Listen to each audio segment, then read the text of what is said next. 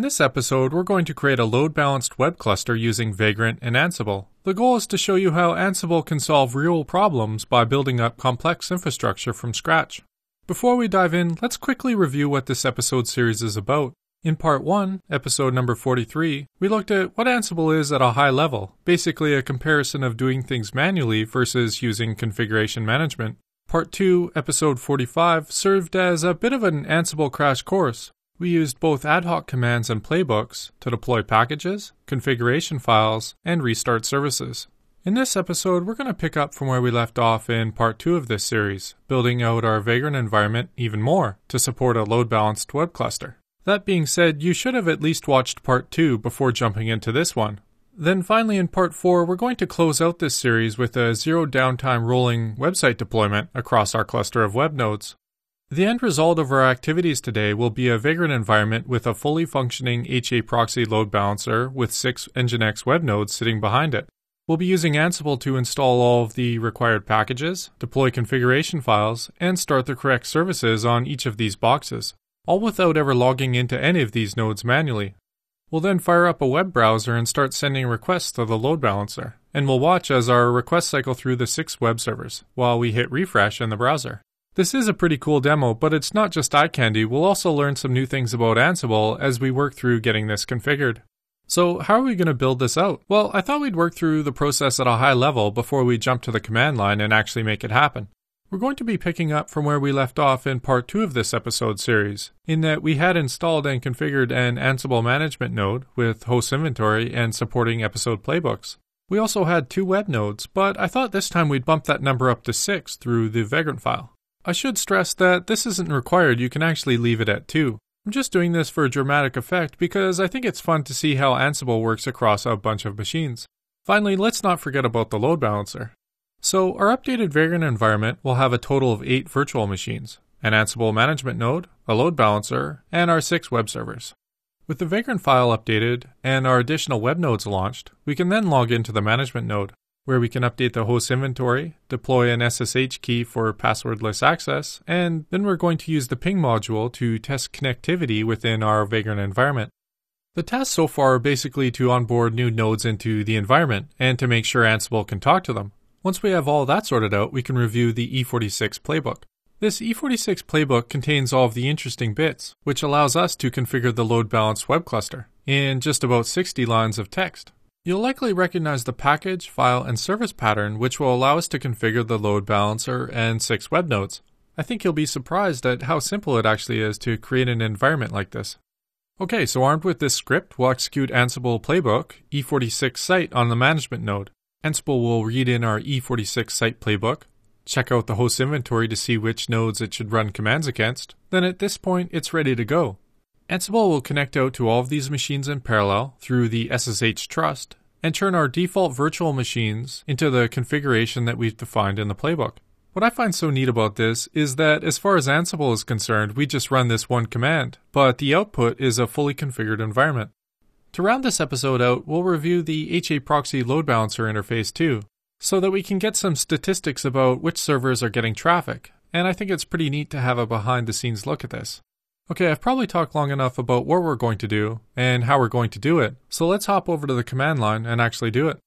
First, we're going to change into the E45 directory. This is the project directory where we extracted the supporting examples archive back in Part 2. If you do not know about this, make sure you go and watch episode Part 2 of this series.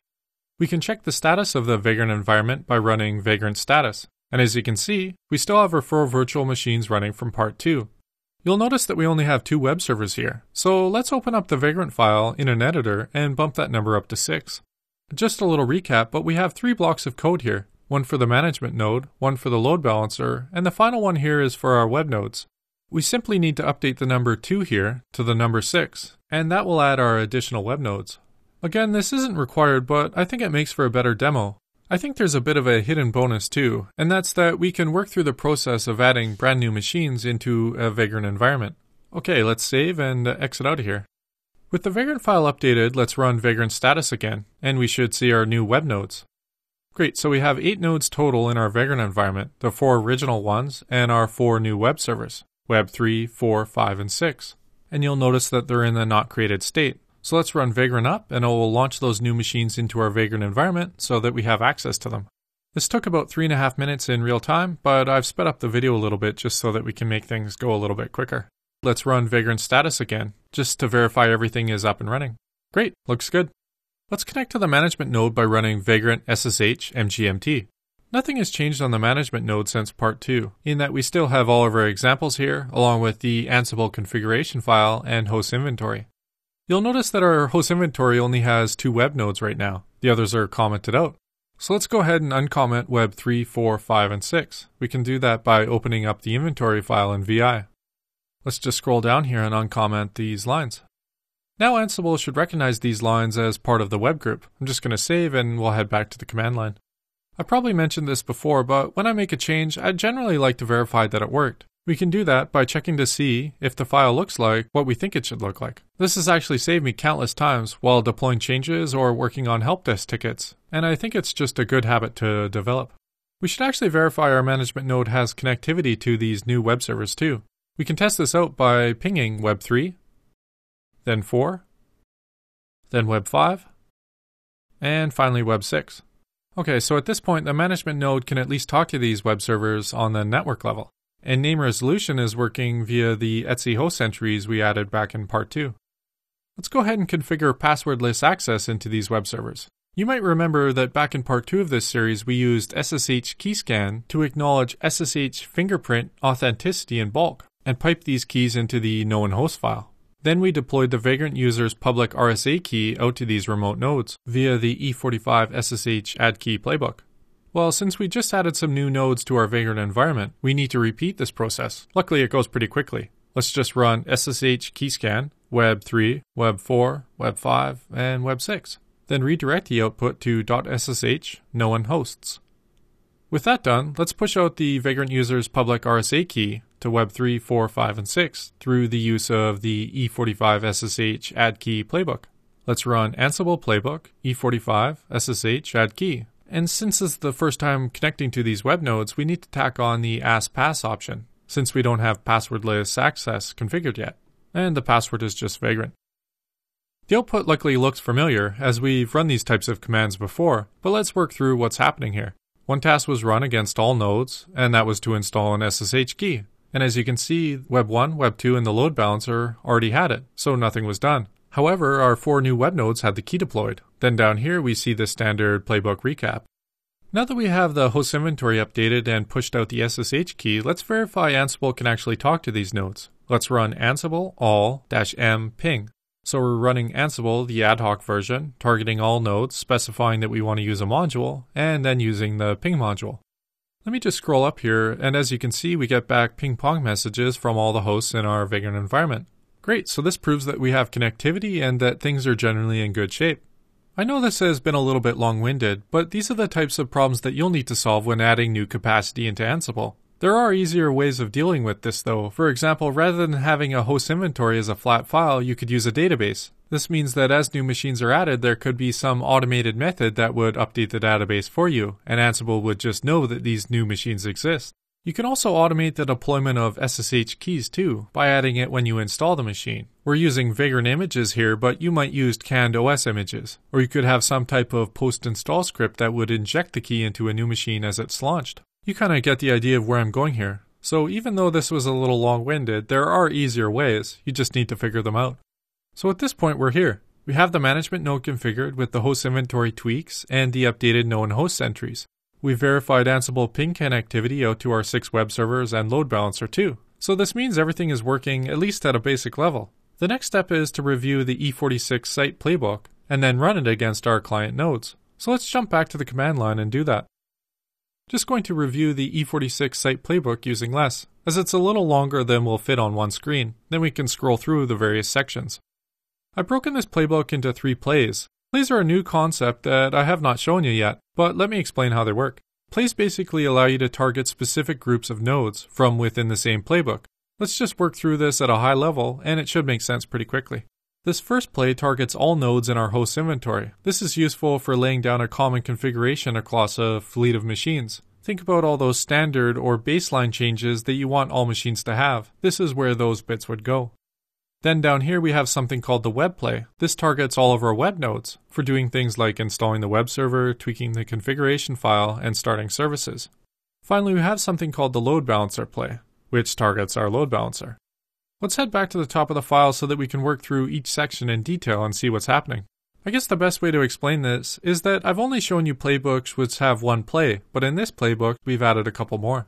When you have playbooks with multiple plays, like this first one here, you need to really watch the formatting and how things are indented, as you'll get play syntax errors if the spaces are off. In practice, this likely isn't a huge issue, I just wanted to kind of bring it to your attention.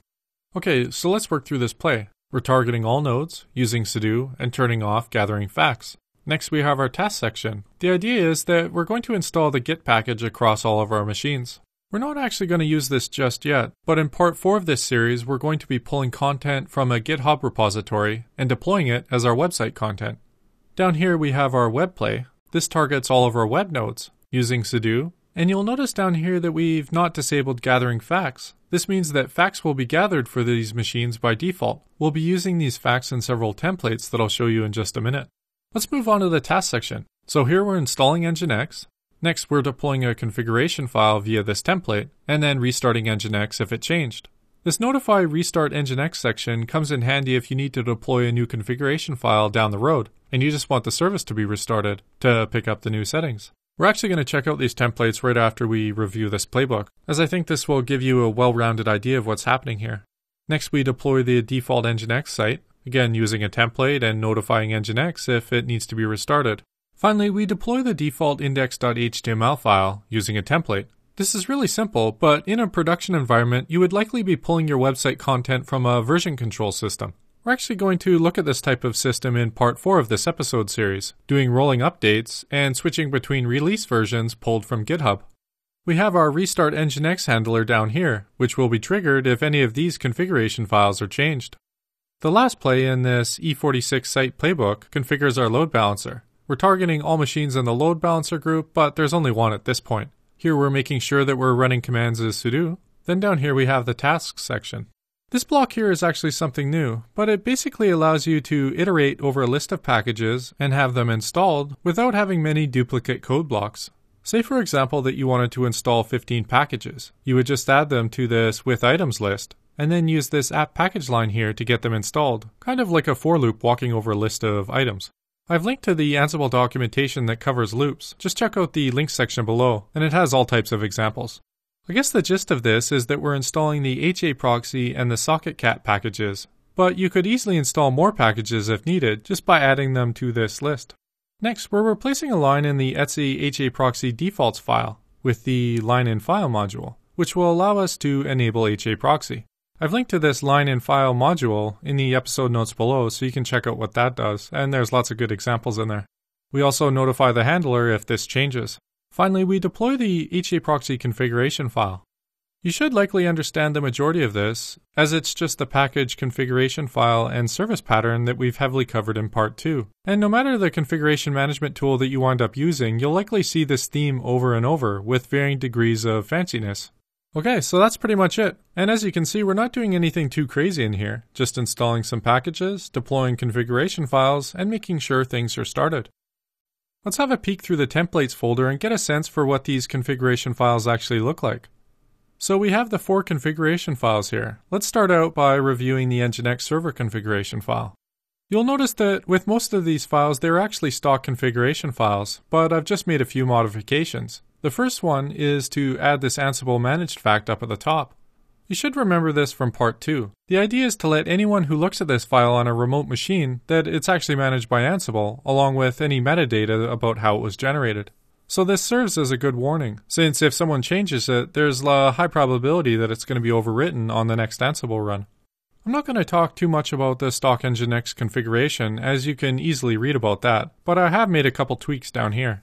I found this blog posting about how you can add a header to each server response, just to indicate which backend server served the request. This probably isn't so useful in production, but it's pretty nice for debugging in our environment while testing. And I'll show you what this looks like in just a minute. Again, this is not a good idea for production, but I've disabled all caching. This will allow us to debug the environment without any client or server-side caching issues. So that's pretty much it. Nothing too crazy in here, just a couple tweaks to allow for easy debugging. Next, let's check out the Nginx default site template. You'll notice the Ansible managed comment fact up top here. The only other change in here is that we set the server name to the host name of the node serving this request.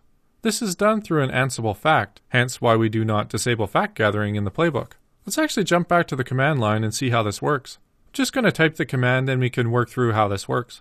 Ansible web1-m setup-a filter equals Ansible hostname. So we ran the ad hoc Ansible version against web1, specified that we want to use a module, then we provided the setup module. The setup module allows you to gather facts from remote machines. It's a confusing module name, I know, but it's used for gathering facts.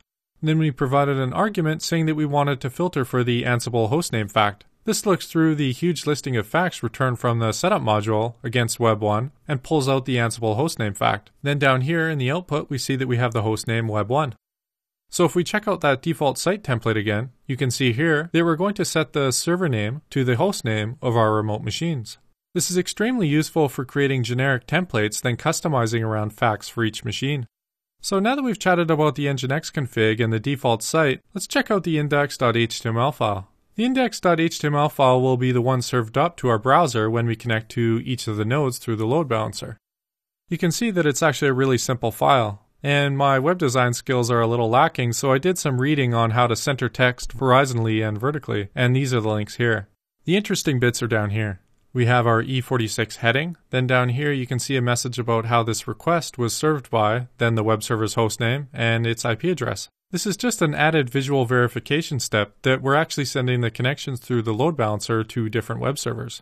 Let me show you how we get this Ansible eth1 IPv4 address fact. Let's jump back to the command line and rerun our ad hoc Ansible command against web1, but this time change the filter and set it to Ansible eth1. You can see that we're given a bunch of facts about the eth1 device, but you can see the IPv4 heading down here, then the address key, and finally we have our Ansible eth1 IPv4 address value. So if we jump back to the template, I think you should start to get a clear picture of how we're actually populating some of these facts. If you're interested in playing around with them, I suggest running the ad hoc command without the filter, just to get a full listing of all the facts available, and then you can kind of see what your options are. Okay, so that's 3 templates down. Let's check out the HA proxy template before creating our load balanced environment. This is actually a pretty stock file except for a couple bits here and there.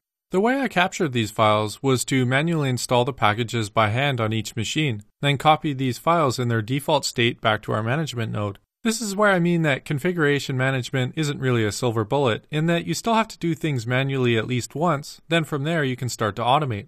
So this did take a while to install, test, tweak, etc. before everything worked. Then you capture the end result and put it into Ansible.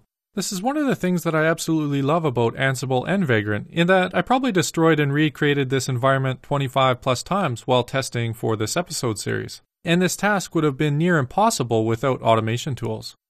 Okay, so let's quickly review this file, then we'll get on with the demos. You can see our standard header up here. Again, I'm not going to talk too much about the standard config as you can easily look that up. The one thing I did change was to enable this statistics URI.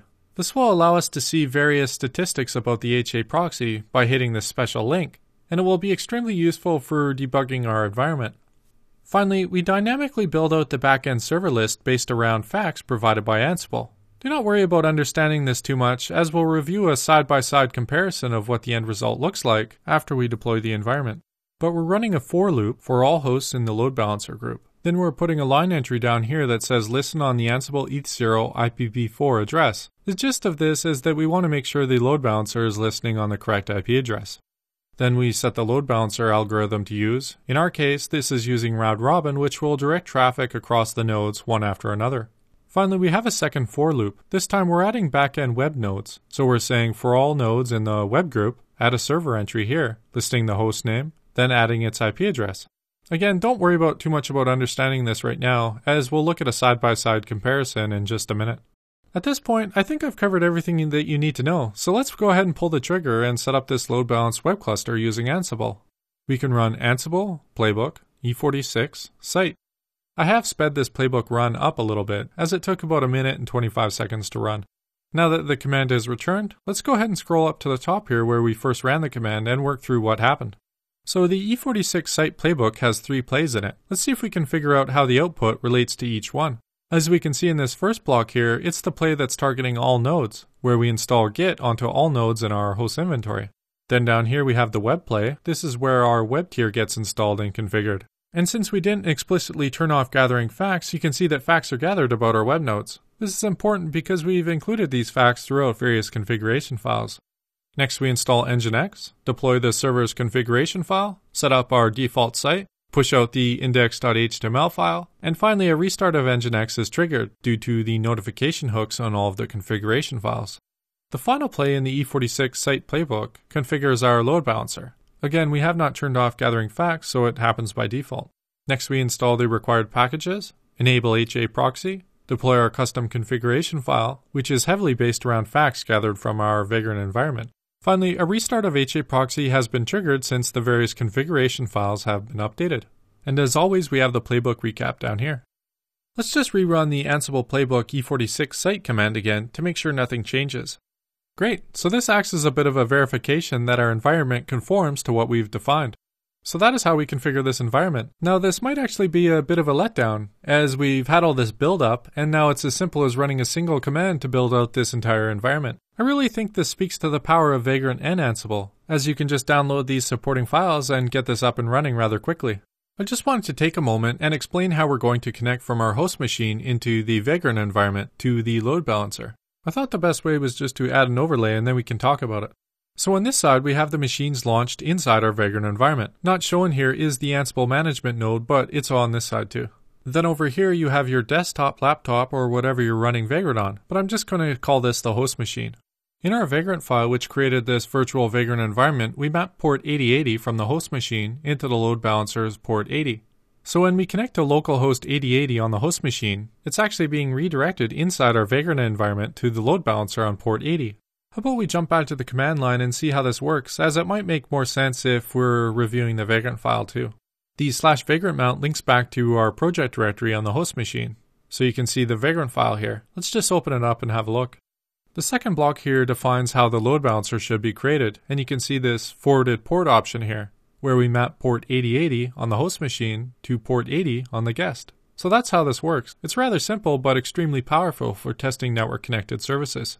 Let's just exit out of the Vagrant file and we'll head back to the diagrams for a minute. So when we make a connection from our browser to localhost 8080 on the host machine, we're actually being forwarded into the Vagrant environment. Then when we hit refresh, we are distributed across our web nodes. Personally, I just find this so cool, as we can play around with pretty complex virtual environments, and the overhead for creating this is not really that much, once you have a hang of how Vagrant and Ansible work.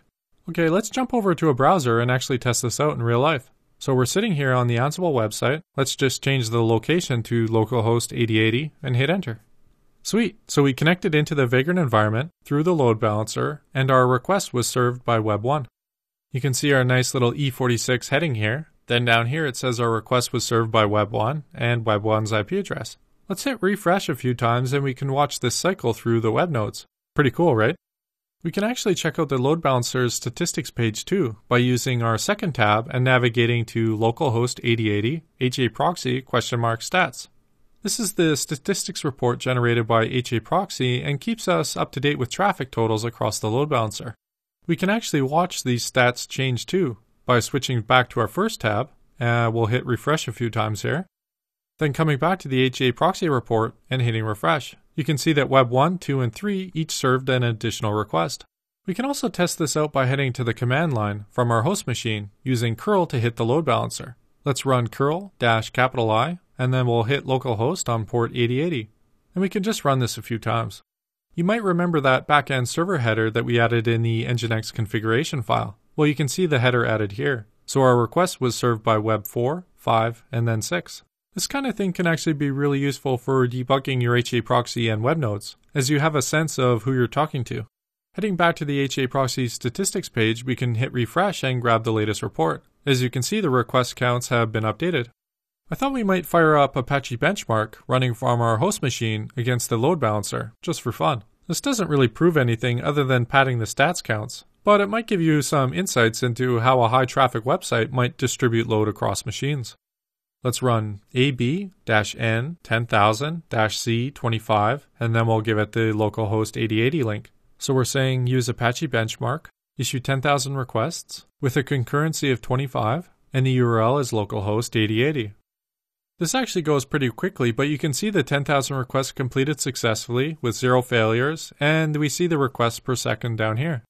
We can head back to the HA proxy stats page and hit refresh again. Now you can see that we have some meaningful numbers in here. So this is how you'd use Ansible to stand up a load-balanced web cluster.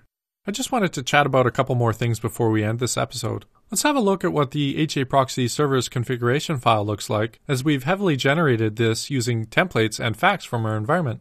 I've opened up 2 terminal windows here, both connected to the management node, and we're going to look at a side-by-side comparison of what the HA proxy configuration file looks like. So in the top window, let's cat the HA proxy template from the management node, just to get an idea of what the for loops look like. Then in the bottom terminal window, let's SSH from the management node into our load balancer. What's so cool about this is actually our first time logging into this machine, and it's been fully configured without us ever logging into it manually. From here, let's cat the etc HA proxy config file. And this last block here is what we're looking for. I just thought it would be a good way of showing you what the before and after states look like for this template. You might actually find it useful to review these files on your own or play around with the various facts, as it's a great way of learning. I hope at this point you have a pretty good idea of what this real-world Ansible use case would look like. I actually had several additional demos planned by way of these 4 playbooks. But when working through the editing process for this episode, I realized that I was already running way too long. So what I'm going to do is I'll leave these here as a bit of homework for you if you're interested. Then you can go through these as you have time. Let me just show you what the E46 role site playbook looks like. As you can see, there's 3 plays in here: common, web, and load balancer, just like the E46 site playbook that we looked at earlier.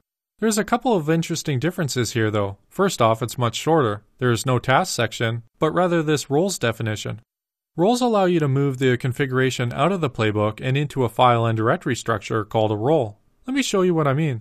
And if we list the directories again, you can see this roles folder. We can just run tree against it to get an expanded view of the files and directories under it. So here you can see that we have a web role defined, along with tasks, handlers, and templates directories. Then in these folders we have configuration files and our template files. So roles allow you to remove bulky configuration out of the playbook and into a folder structure called a role. The goal of this is to make things a little more modular, so that you can share and reuse roles, along with not having playbooks that are thousands of lines long. Feel free to play around with these files and see what they do, and you can just run Ansible playbook against them just like a regular playbook. I've actually linked to the roles documentation page too. You can find it in the episode notes below, and it's packed with useful information. Okay, so that's it for this episode, and be sure to watch part 4 as we'll be picking up where we left off here.